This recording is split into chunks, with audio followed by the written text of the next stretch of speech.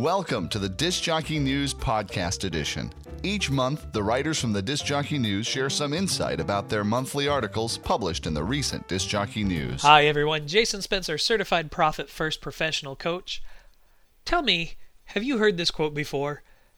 If you're helping someone and expecting something in return, you're doing business, not kindness.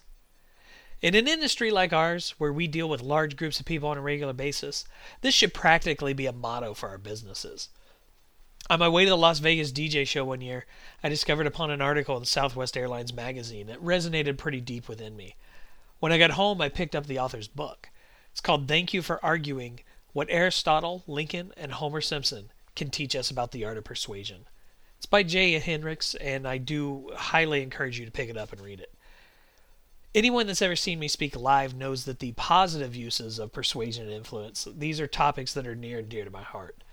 Greek philosopher Aristotle is the author of a book called Rhetoric, and in it he teaches that the most powerful tool of persuasion is ethos, or our image.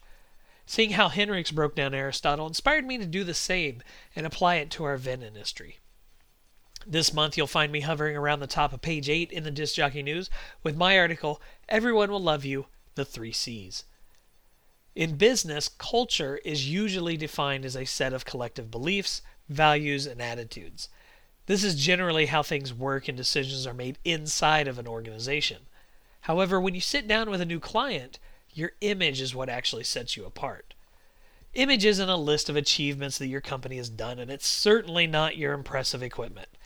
It's showing that you care about them and have their best interest at heart. It's knowing when you need to get crafty, showcasing your ingenuity in a tricky situation. It's believing in a cause and standing for something larger, and making sure your audience believes that too.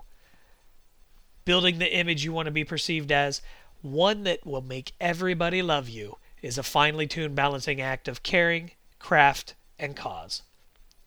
To get the full story, check out the June 2015 issue of Disc Jockey News.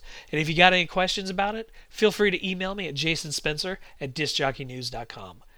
Now, if you want to learn more about how I'm helping wedding and event businesses grow and become more profitable, head over to my website, spencerspencer.com.